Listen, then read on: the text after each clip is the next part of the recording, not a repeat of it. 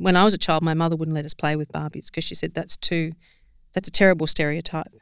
For one thing, your waist will snap in the middle, and you can never keep shoes on because you've got these weird feet. Right. So we weren't allowed to have Barbie dolls. But I thank Mum for being radical in that sense. She was radical because she said that's not a model for women. That's not what women look like.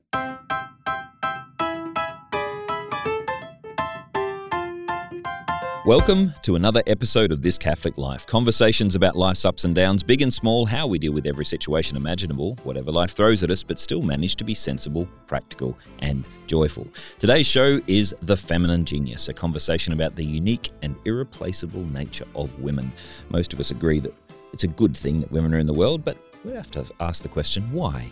Why is that the case? And not why as in we're expecting the answer, well, it's not, but why? What are the specific things about women that make them amazing, irreplaceable, and make the whole world much better? I'm your host, Peter Holmes, and I'm joined today by Silvana Scarf, who works as a research assistant to Bishop Umbers, a co-host of this show. That's his main claim to fame. But other than that, he runs around the diocese doing things as an auxiliary bishop of Sydney. And also, you're the bishop delegate for Life. Is that correct? The bishop is. Oh, right. Not me. Well, that's probably a good distinction to make there. I was going to say, how did you get to be a bishop delegate? We haven't yet got to that point. That was a bit provocative. Anna Crone is also joining us, an educator and educational writer who's worked for the John Paul II Institute, the Australian Catholic University, and now is consulting for the University of Notre Dame in her spare time when she's not running around talking about the feminine genius, women, and many other interesting topics as part of Anima Education and other ventures.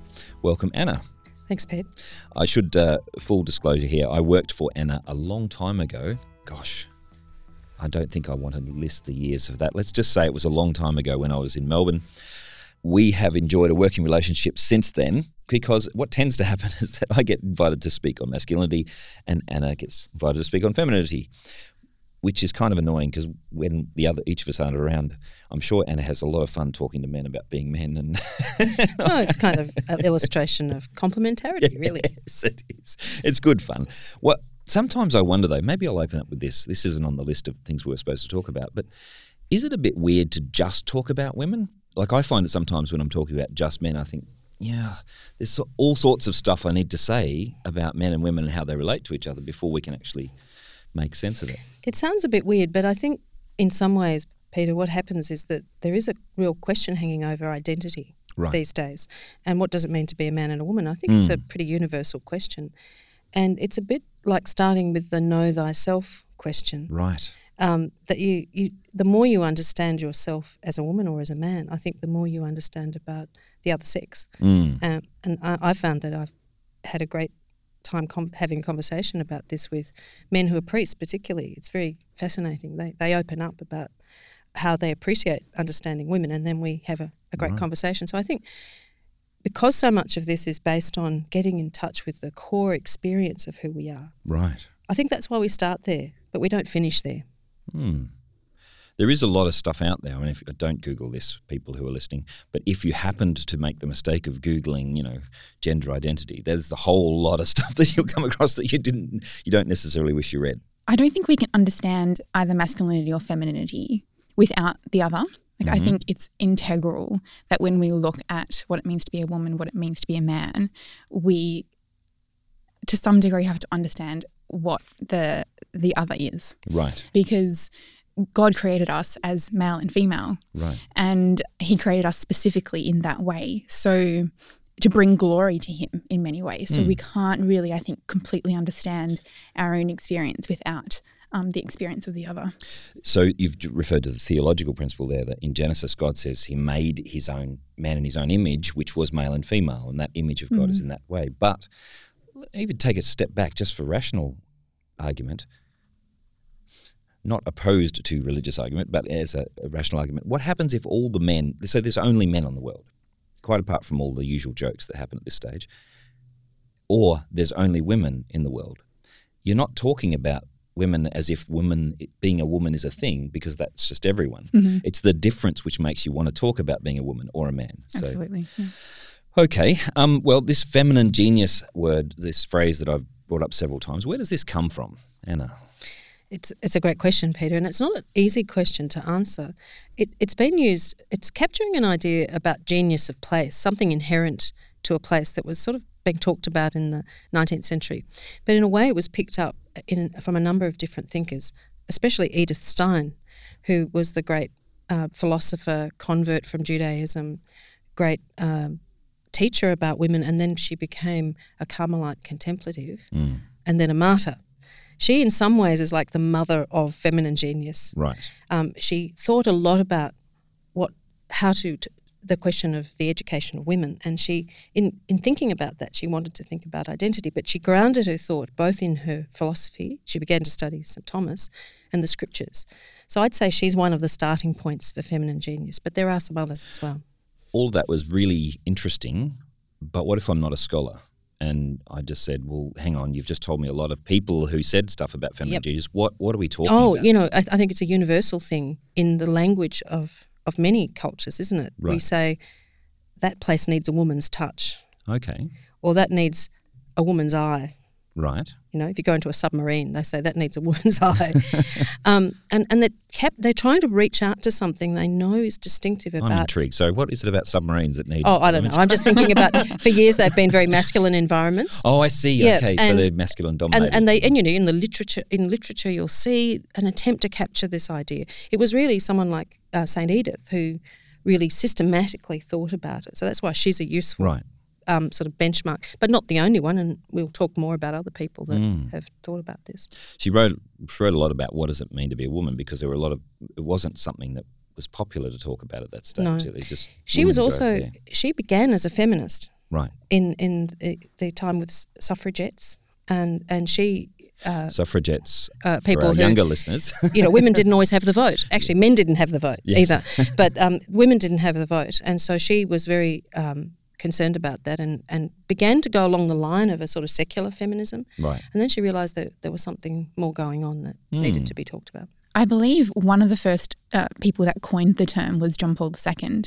I think it was in his 1988 apostolic letter, Mulieris Dignitatem, on the vocation and dignity of women. And so he really explored a really beautiful understanding of what it means to be a woman and the unique part that we play in the world, but also in the church specifically. It's in the name, really, is it? The genius. It's not just the bit that women do or the woman's touch. It's actually a genius, something amazing and exciting and out something inherent in that, something natural to her. And it's not simply instinct. It's important to, as Silvana said, John Paul really nuanced even Edith Stein's idea by saying it's not just an instinct, it's more like a capacity that needs to be developed and recognised. And because we live in a fallen world, sometimes the effects of sin damage the very genius that we have. There's lots of debate in various circles about something to do with traditional, what people call traditional roles, right? And usually I come across this phrase when either some feminist is having a go at me for being too traditional in my view of femininity or something. Usually they're wrong about that. Or it's a man trying to tell me off because I'm not traditional enough, and that somehow traditional idea of women is some sort of Christian ideal. What do you think about the idea of traditional womanhood? We'll go to the younger Silvana. Sure. Oh, I think it's a real caricature, really. So it's all about... That's an excellent word, caricature. It's all about being in the kitchen, right. Cooking meals for everybody, basically dressing a certain way, okay, looking a certain way, behaving a certain way. And I'm not saying certain things shouldn't be allowed or anything. What I'm saying is that there's a specific kind of mold in what we consider a traditional woman. And I think that it's in many ways it's a caricature of the actual, what it actually means to be a woman and God's intention in making us women. And how that should be lived out in our day-to-day, in our choices. Because it gets a little hard. Like, there is something in the modern gender debate, Anna, you'd probably come across this a lot too. In the modern gender debate, there's a lot of assertion that all these ideas, like the woman should be in the home, the man's got to be the one working, all these ideas come from a kind of a social imposition of norms. And there's a fair amount of truth to that we have expectations. When I grew up, I was often asked if I was gay because I didn't drink I was from a particular Christian group that didn't drink because I didn't drink beer. And in the country, that's just, what are you, gay? Or if you play tennis. Yeah, apparently that was the other one in country. I didn't Bizarre. play tennis. It was more than my life was worth. I didn't leer at the girls in the same way as my friends in the change rooms would do. I didn't, do these things. And I told them off when they said silly things about women. And I got, what are you, some sort of weirdo? You're not a real man kind of thing. And even stupid things. Like I remember my dad saying to me, real men don't eat quiche. That was like quiche. That was a real little thing, wasn't it, back in those days? I think one of the great things about John Paul II's idea of the feminine genius, which Sylvanus mentioned, is that in some ways it's very radical. Right. It actually challenges tradition. Do you mean radical in the sense that it goes back to the root? Goes back to the source, right. and questions some of the ways in which I think in tradition there's two sides to tradition. One is carrying on wisdom, right, and one is carrying on convention. Okay, let's distinguish between them. So one of them is when there's something that's actually a really good idea that you tell your kids because you want them to have a really good idea. Mm-hmm. But the other one is you have to do it this way because I had to do it this way. And it's distinguishing between the two that right. I think is the art form there, because quite often traditions carry on a wisdom about being a man or being a woman. They have customs, they have initiation things, they have a way of communicating which recognises the truth about men and women. But sometimes that solidifies into an unthinking kind of convention, which actually becomes quite oppressive. Yeah. And I think in fact, there's some pretty bad ideas from my growing up that I shouldn't pass on. Foot binding, bad idea. Women should have little feet. Yep. They're delicate and beautiful. But it's a brutal thing. Yes. And in fact, it's a violent thing to do to women. And Christians rightly oppose foot binding. Yes. And that's an example of a tradition that's kind of gone down the wrong path. And we shouldn't be too distressed by that, because we know we're in a fallen world. So whole cultures, as John Paul would say, can fall into structural sin. Right. That is, not getting it, and actually turning it into a violence. In fact, almost any time, and this is part of the point of the whole feminine genius and the focused on individual contributions, is that the whole point of this is whenever a structure tries to tell us we all have to conform in order to be a certain identity, then we're going to have people, a lot of people who don't fit. And then the ones who do fit are actually compromising their individual unique genius by repressing it to fit into a mold. So, that's an interesting... Dietrich von Hildebrand is someone I want to come back to in this, because he's got some brilliant approaches to masculinity and femininity. Yeah. When people talk about the traditional roles, I always get a little bit narky at them, because usually what they mean is what they've seen on a Pride and Prejudice movie, or this kind of idea of Elizabethan Puritanism, when in fact, someone actually said to me, traditional biblical roles, and I said, get your Bible out and show me where this rubbish is. You show me where any of this actually appears. And then I'll tell you what to look for in, say, Proverbs 31, where it talks about the woman being a real estate manager, a property developer, a businessman. There's all these things that she is, and while her husband... Mary Magdalene herself, who probably ran a business because it said she supplied to, the Lord out of her own means, which may have meant she ran a pub. Who knows? But certainly to have means is something in itself. But the point I'm making is that the so-called tradition is whatever really the last generation passed to this generation. Now, hopefully it's come from other places, and we need to examine it. We need to examine, is this dignified? Is this actually helpful? Does it respect our dignity? On the other hand, we need to be careful to not throw the baby out with the bathwater. And there's been a little bit of that lately.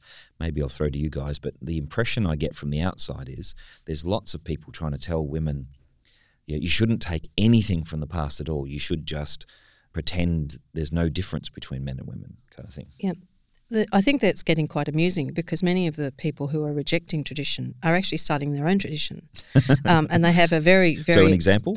Well, there's sort of sometimes a form of political correctness which says you must not say this because this is discriminatory against women. Okay. And so that works the other way. So, for instance, one thing I find difficult is a culture which says you're only a real woman if you go out to work. Right. Okay. Now I object that's a rejection of the staying at home. And I reject. I don't want to. I think women shouldn't say they're stay-at-home mums. I think they should say they labour in the home. Right. In the same way that carers do. Right. That has been radically undervalued in most economies, especially capitalist economies. Yep.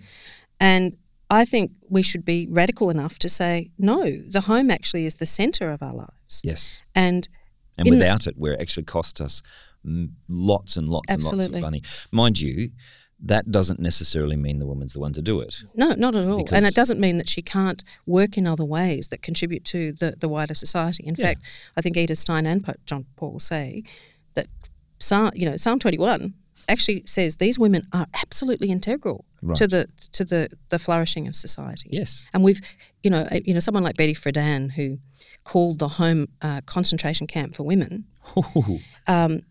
said that because she could see the kind of consumerist emptiness that sometimes locked women into the next appliance they had to buy. She said that's a bit of a construction. I think we can sort of agree with her about that. Who was it who said that marriage is just a formalised form of prostitution? Right, yeah, that was one of the Australian feminists, that you sort of trade over yourself the sexual favours in order to get security and other things. And you think, well, gosh, have we stopped talking about love at all? In terms of a possibility of two people actually sharing goals and working together towards something that's amazing? Yeah. So I do think that it's about evaluating tradition.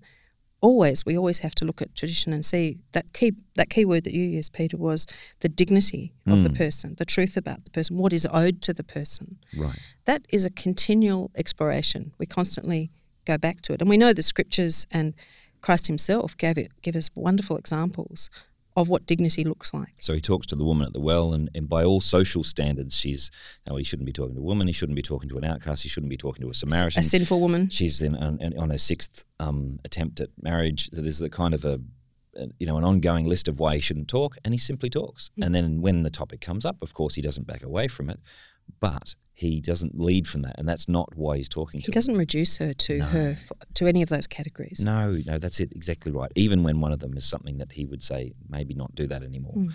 Now, there's a word that comes up in the Feminine Genius, complementarity. Now, there's an E in there, not an I. Complementarity. It's not just me saying to my wife, you look beautiful today, although that's a nice thing. Complement each other means that there's some kind of mutual completion, if you like, or building up of the other. I'll throw to you, Silvana. What do you think complementarity means? Complementarity, I believe, means a real kind of integrated coming together of qualities or capabilities or characteristics that from two people, I guess, that really kind of bring together and highlight one's strengths. In other words, when the one person isn't lost in that, they become more themselves in their interaction with the other. Now, I could say that about Mike and I. Mike's my producer. Mike and I have different skills. We know what those skills are. We work well together. We complement each other. We're talking about men and women in a particular way here. Now, I'm not married to Mike. As nice as he is, that's not my goal.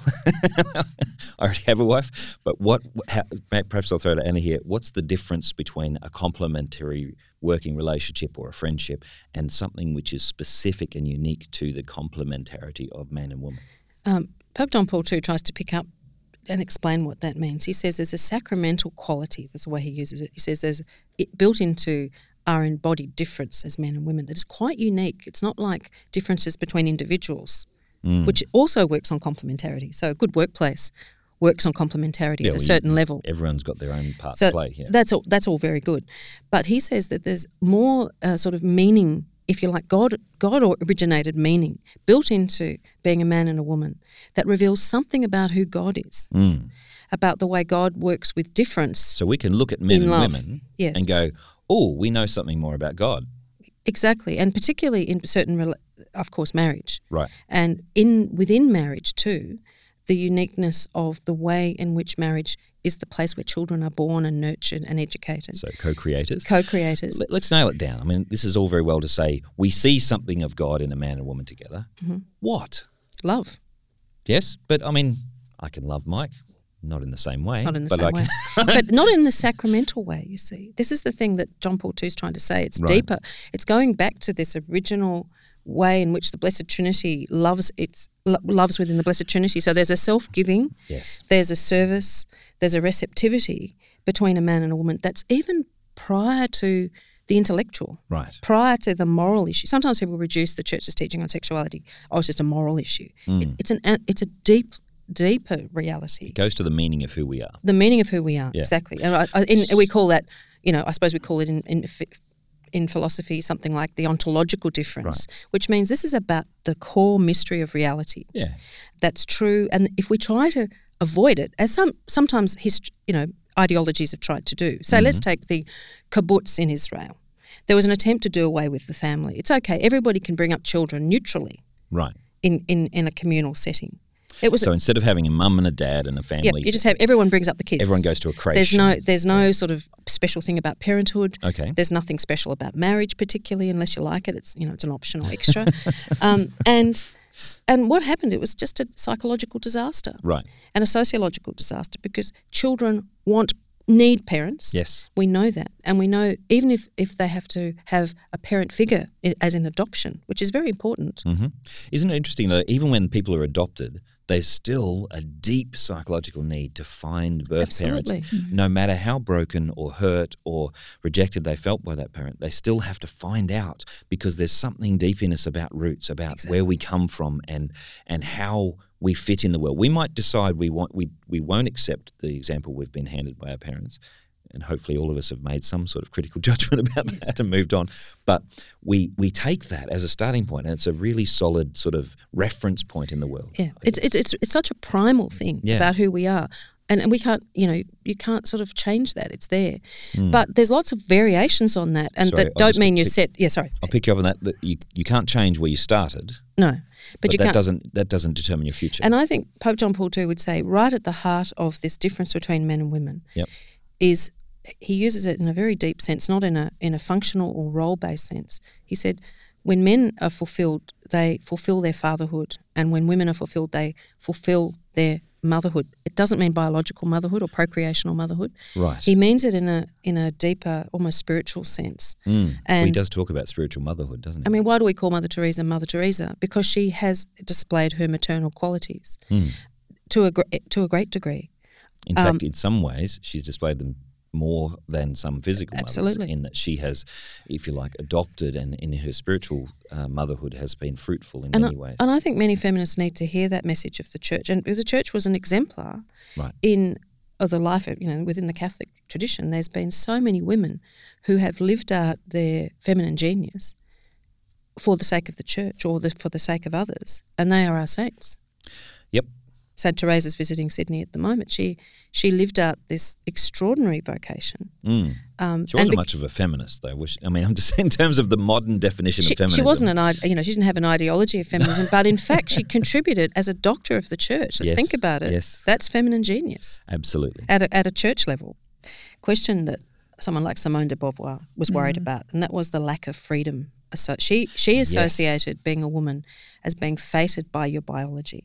So for her, motherhood was something that women rarely chose. So for her, freedom was one of the questions that made her think motherhood was oppressive because it was just expected that every woman would fulfill herself. Right. Yep. So for her, the female body, even the structure of the female body, she found a limitation on the sort of freedom that she could see the men in the French Resistance and the men in the existent.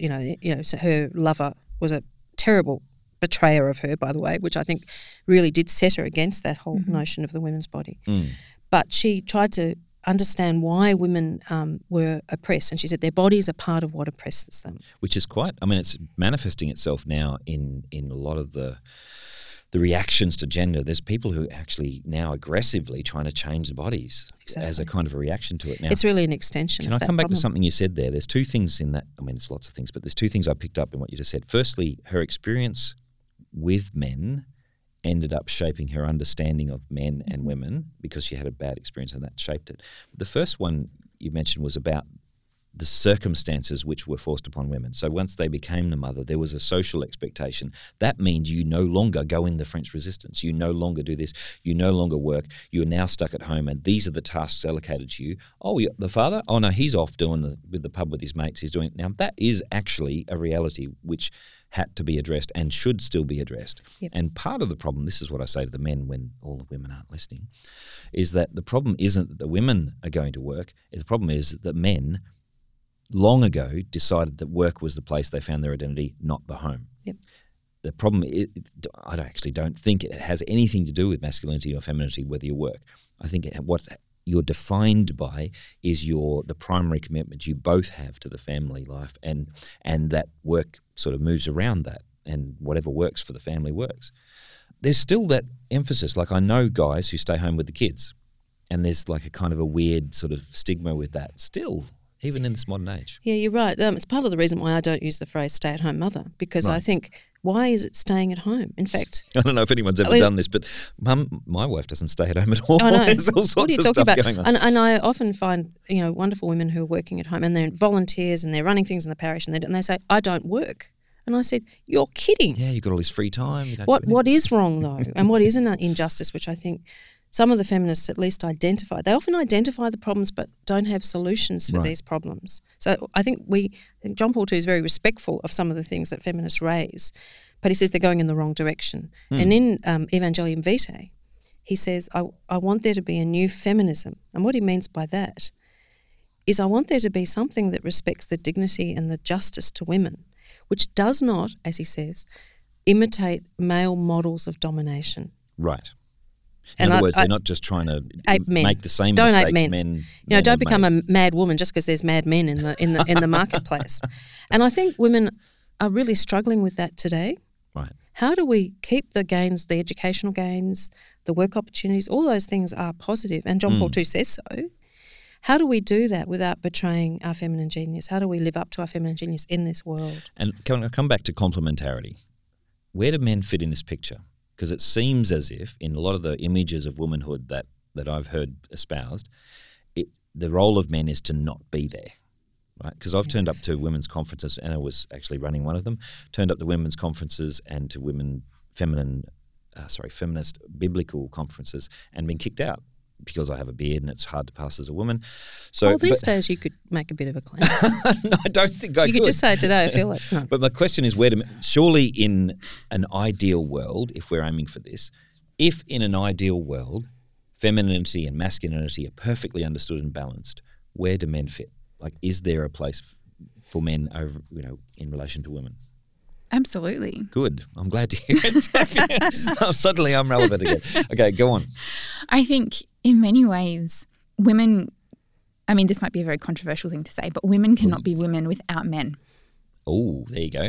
And men can't be men without women. Okay.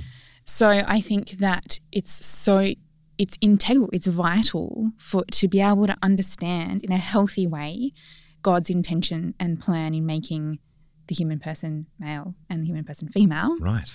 That if we can understand both together, and we need to understand that in glorifying God in the best way that we can, we both need to be able to uphold one another in our masculinity and in our femininity. Something you said earlier is that the very fact that we're made as man and female says something, we said it was something about God, but it also says something about what the purpose of this whole thing is. And John Paul II talks about the nuptial meaning of the body, meaning this shows you, the fact that I'm a guy and there are girls out there, shows me I'm actually built to have this relationship with other human beings, but in particular one very special relationship there with another human being that goes to levels which isn't just randomly human. It actually goes to, you're built for this communion of persons, which is the image of God.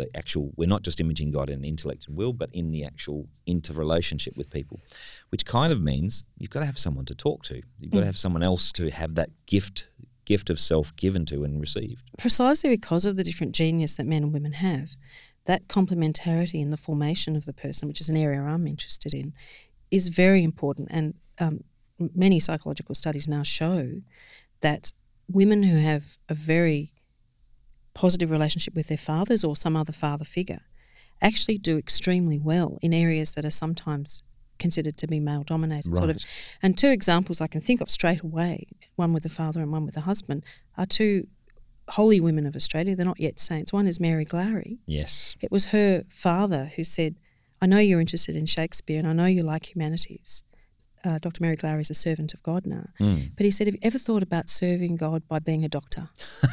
So it was her father confidence in her intellectual ability that actually encouraged her to think about God's will in that way. And she was one of the first, in fact, she was the first religious sister to be a doctor. First religious sister in modern times to be a doctor. She had to get special permission from the Pope. And then from then on, it became possible for women who were religious women to be doctors. So she was also one of Australia's work in the pioneering for women being doctors in Australia. Extraordinary woman. Yeah. And the second person is Caroline Chisholm. Yep. Mrs. Chisholm, who it really founded social work in Australia. Right. She was a Catholic woman, very holy woman. I know a lot of people want her to be on the way to sainthood as well. But she married a man who was a Catholic, Archie, her husband, Archibald. And he was an integral part of her mission. And when he proposed to her, he was a Highlander, a Scottish Highlander, and he said, I want to marry this remarkable woman. She goes, well, I've got a mission. I want you to go away for 12 months and think about whether you're going to be part of my mission.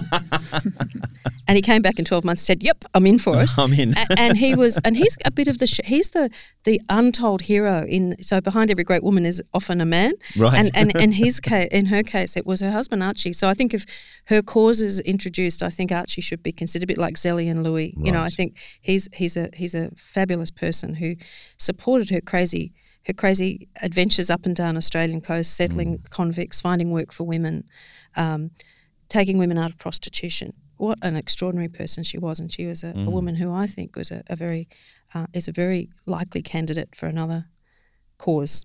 So feminine genius in both those cases. Yeah, I mean, really, if we're going to mirror the image of God, then in any relationship we have, we want the other person to flourish. Yes. We want them to be who God created them to be. And if someone's brilliant, then there's no jealousy in that. I say they're brilliant. I want that to flourish. I'll do what it takes to help that person to flourish, especially so of the most intimate partner in my life, but also of everyone. There's also an element of the complementarity that comes in, I think, that we haven't explored in the church in the recent times, but I think it's starting to develop organically. And that is the kind of mentorship of men to women and women to men. Many great women saints have had great spiritual directors who are male. Right. So that's been in the history. But in the medieval period, many great men had holy women who were their mentors. So we think of someone like St. Catherine of Siena, who, marched the Pope back to Rome. It wasn't so much a mentor as a mum. A mum. She said, back home. Yes, come home and clean your bedroom. But I think that... And all the men at the time were too gutless to talk to the Pope that way. But I think that there's a very important role for priests with women, very good sisterly relationships or, maternal relationships. And that addresses some of the issues that came up in the Royal Commission where the men really didn't understand women at all. Yeah. And then what they really needed was a mentor who could say, look, listen up, pay attention. And I suppose one of the things that Edith Stein talks about when she tries to, she doesn't call it the feminine genius, but she calls it the qualities of women. She has 3 areas that she particularly focuses on. And she goes back to Genesis like John Paul too. And I suppose John Paul may have been inspired by her actually. He may have. Because she goes to precisely those sections. Mm-hmm. And he says, she calls it the spouse, the companion, and the mother as the 3 areas in which women, the shape of feminine genius takes place. And it's a sacramental reality rather than a role-based reality. So she writes, an engineer who's a woman will bring that quality to her being an engineer. That means she'll notice people. She'll be sensitive to people. She'll be alert to relationships. Yep. And women do that, and you see them come into a room and do that. They watch who's alone, who's not talking to someone. Edith Stein did a really good job of listing the kinds of observational things we can say about men and women.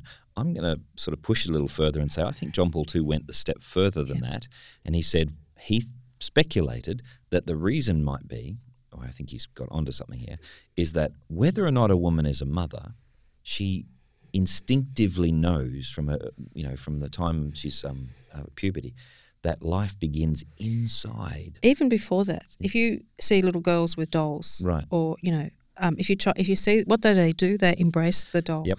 And Edith Stein does talk about taking the scriptures again, that a woman works with her hands. She works with her hands in a different way to a man, and she draws people to her. My kids, I have various children of both sexes, and my boys wanted to play with dolls, and I went, okay, that's cool. Yeah. Except they always played, doctors. spinning around disasters. The doll's house had an earthquake. The pram was racing cars. It was now they're not all like that, but the difference of approach was interesting. He also says of men, by the way, they have to learn their fatherhood through the mother. So they don't have direct access to that intimate moment, that 9-month moment of relationship within the woman. So it's an interesting, it's more about perspective, I guess, on different lives. It is. And also I think that women, I think we should say it's a sort of tendency as well. Right. Because there are men who are very sensitive and there are men who are aware of a relationship. So we sort of have to be careful that they kind of overlap. One of the writers about this, Cardinal Angelo Scola, calls it an asymmetrical complementarity. Yeah. In other words, it's not pepper and salt There's shakers. not a line down the middle. It's that not says Ken and you're on this Barbie. side It's and you're not on Ken this and side. Barbie. I say it's not Ken and Barbie because Ken and Barbie are two bits of plastic, and they have nothing going on inside. Sorry to tell you, but they are the example of a stereotyped male and female. And when I was a child, my mother wouldn't let us play with Barbies because she said that's a terrible stereotype. For one thing, your waist will snap in the middle, and you can never keep shoes on because you've got these weird feet. Right. So we weren't allowed to have Barbie dolls. But I thank Mum for being radical in that sense. She was radical because she said that's not a model for women. That's not. Yeah, I mean the whole looking for a certain thing in women as a sort of a stereotype of womanhood is a dangerous thing. What's interesting to me recently is that Christians have been more or less pushed to the outer on this discussion. So much so that you can't really talk about femininity without someone getting a bit agitated about the fact that you're defining someone by their gender. And a lot of recent documents coming out of Australia say I think the Australian Human Rights Commission said there's 26 genders that they listed. 52 now. Is it 52? Right, okay, there you go. There is one of the genders that they list which seems to mean that you change according to the circumstances as you go through. Now, this idea of changeability, self-definition, if you like, has been very much behind the trans idea, and it's a function of their argument that you can change gender, so to speak. But it's interesting that when someone claims to have changed gender, they're always trying to define themselves by the most stereotypical idea of the opposite gender. So they want to, look more like a woman, and quite serious operations, quite serious changes of lifestyle, etc., hormones, etc., are involved in this. They say, I'm not defined by my physicality, and yet they have to change the physicality. What's interesting to me is that the radical feminists are the ones pushing back on this very, very angrily, mostly because they're saying we fought for a long time to have safe spaces for women, and now you're telling me that all a bloke has to do is say, I'm a woman, and now I can walk into that safe space. It's almost this weird conundrum in that gender's become like something that we should not even kind of consider anymore. So it's like everyone needs to be equal, and so there's kind of no gender. And then except that it's such a big deal for everyone. Exactly, but then it's become this obsession in that it actually does matter because so much of what people say want to change about themselves comes down to the physical characteristics, for example, of what it means of men and women. Now, sorry, just briefly, we should say if someone has a confusion or a hurt in the area of their sexuality, it is, since it's such a central part of us, that's got to hurt like hell. It does. And we'd never dismiss something like that as if it were trivial, because this is absolutely important and essential. But when I'm talking to trans friends who are, trying to tell me off for being Catholic, usually when they find out I'm Catholic, but when I'm talking to them, I've been friends with them for some time, they say, why do you think this? I say, look, just assume I'm wrong about everything. Let's just assume I'm wrong and that you want to become a woman. What's a woman? Yeah, it becomes a real conundrum. What is it? As Silvana says. Yeah, and what do they respond to that? Well, or this how do is they it. respond? Usually they get angry and have a go back and say, you say this. No, let's assume I'm wrong. What's a woman? I'm trying to understand what you want to assert you are, because you've said it's not your body. You've said it's not stereotypical things. I accept this for the sake of argument. I accept those things. What is a woman? Because there's this insubstantial quality which nobody seems to be able to tell me what it is. And yet once I've decided that, it seems to be the centre of the entire point, once I've decided that, then all of the other peripherals, the things we decided weren't important, suddenly get piled onto this new definition. It's surprising in a way, because I think in some ways we have great agreement with some of the radical feminists. And when I use that word radical, I think we're radical in a different way, because we go back to Revelation as a light shone on the way we're made. But the feminist women often will say we are radical because we want to go back to the reality of the body. Right. So we share that in different ways. Yeah. And they can see women's bodies being cut up and abused and distorted and pornographied, and they agree with us on many of these points. I was listening to one of these radical feminists, and they made the point that any philosophy, any idea that makes us have to carve ourselves up in order to be who we think we are, there's got to be something wrong with that. I think that's right, and they are very alert to violence as a sign that something is wrong. Right. An injustice caused by violence, and they would say things like pornography, surrogacy, reproductive technology, and all those, and some forms of contraception violate women because they violate women's bodies and women's experience of their bodies. And I think we can agree with them. They agree with us. It's an interesting... Well, that's another argument that's going on right now, isn't it? Yeah. With the people like our friend Melinda Tankard-Rice, who's arguing from a purely secular point of view that pornography is damaging to women. And some of the other people are coming back from the porn industry saying, no, it's empowering for women to do this. Yeah. And Melinda's answer is usually to list off a whole list of titles of videos that are being put through the porn industry, and you go, really, this is about... Yeah. No. So I think sometimes they are very helpful to... Some of those women have been great pioneers, really, of identifying problems that sometimes we're caught up in a particular area. I sometimes think of them as almost like prophetic figures that are out there, but actually are doing us a favour because they share some of the concerns that we have about the injustice to women and children. Yeah. So I promised at the start of the show that we'd talk about Dietrich von Hildebrand and his contribution to this. Now, there's just one little gem that he offered. He was talking to men and women, and he said, if you try to be a man, you end up with a parody of masculinity.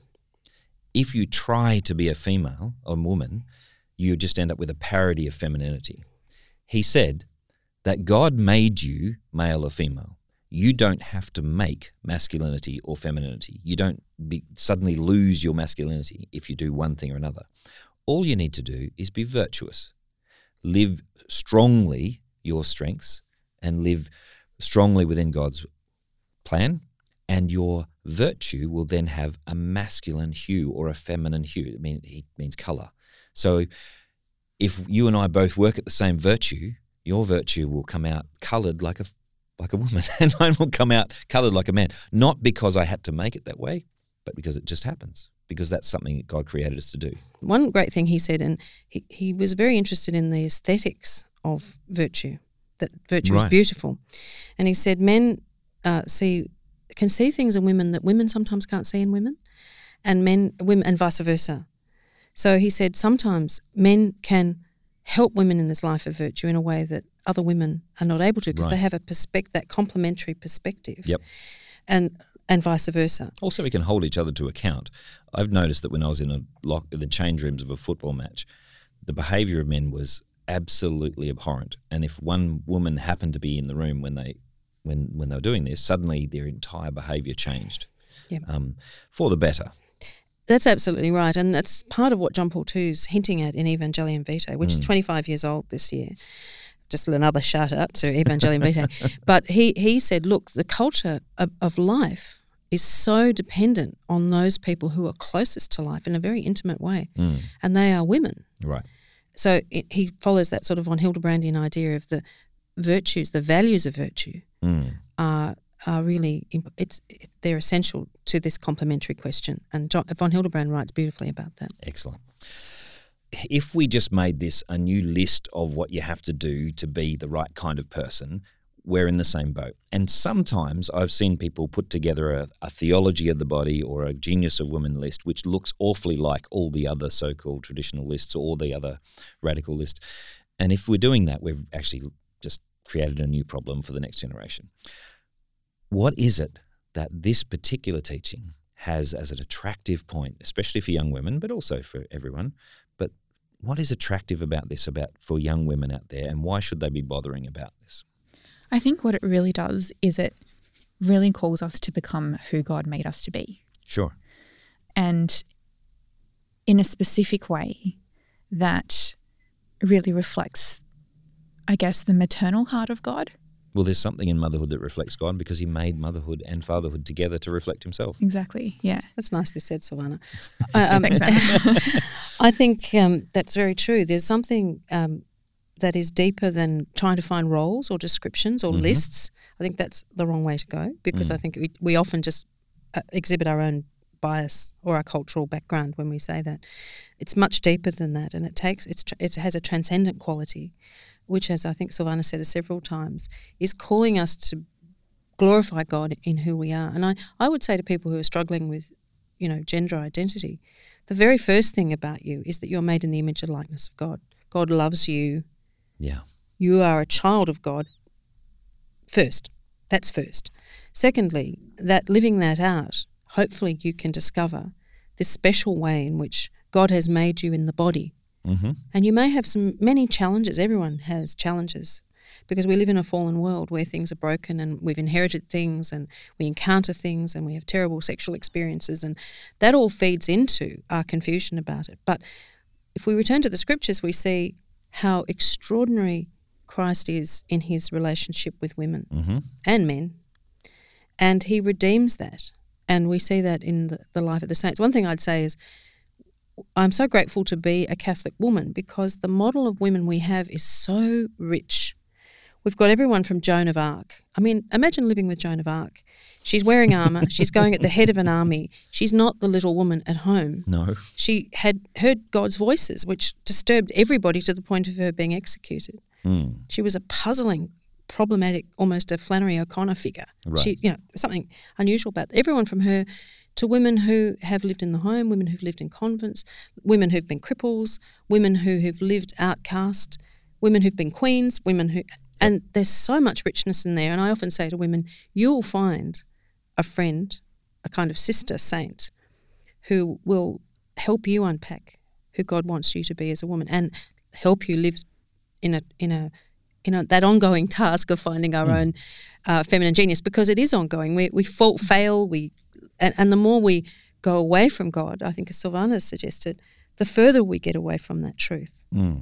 And God's knitted into who we are some answers, but obviously we need God to find the path to that. So it's not a simple thing, and I think you can't do cookie cutters. I used to say you can't just get a gingerbread man and a gingerbread woman and go, okay, we've got it, we've worked it out. But it is something that John Paul II very wisely said we find in the experience of living the faith and this experience of living our vocation. So in terms of kind of wrapping up at this stage, pretty much if you're made in the image of God, what that says to young women is you're awesome, and that your femininity is particularly awesome because that shows who God is to the world. And living that out isn't just one way, because otherwise God would have just made not individuals, but certain types, type A, type B robots. He would have used banana 1 and banana 2. I used to talk to a friend, and we used to. My kids are going to be upset if you're going to have a go at B1 we said and B2. The weird thing about B1 and B2 is they have no gender. Look at them. They're both males. Surely. No, they're not. They're idiots. They're not. They're just bananas. And I think that they look after teddy bears, don't they? Banana 1 and banana 2. I don't know. But the thing is, they are not mother or father, and that's been reflected, unfortunately, in our birth certificates now, where you have parent 1 and parent 2. Well, yes. I think people will go looking for their actual parents in the same way they always have with adoptions. They will They've always done all find that sort of stuff, because we are actually looking for our place in the world, and a huge amount of confusion in the masculine end of things comes from poor examples of fatherhood, poor examples of masculinity, and poor access to fathers.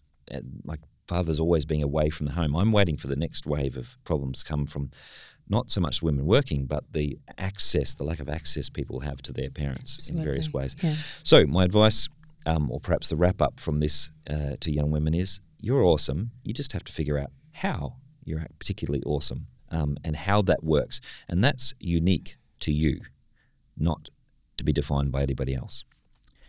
So on that note, it's time to end this week's podcast, if today's discussion got you thinking, and very likely, given it's on gender, arguing with your podcast device, let us know. You can subscribe to the podcast at thiscatholiclife.com.au. You can tell us what you like, what you didn't like, or what we should talk about, or what we should have talked about today at info@thiscatholiclife.com.au. Catch up with us on Twitter, Instagram, Facebook, Discord, etc. Remember that this is a uniquely Australian Catholic podcast. We think that's an idea worth getting behind. One last thing before we go, it's time for shout-outs. Silvana. I'm going to give a shout out to another podcast that sheds a light on feminine genius. It's really wonderful, and it's been really big in my my faith journey.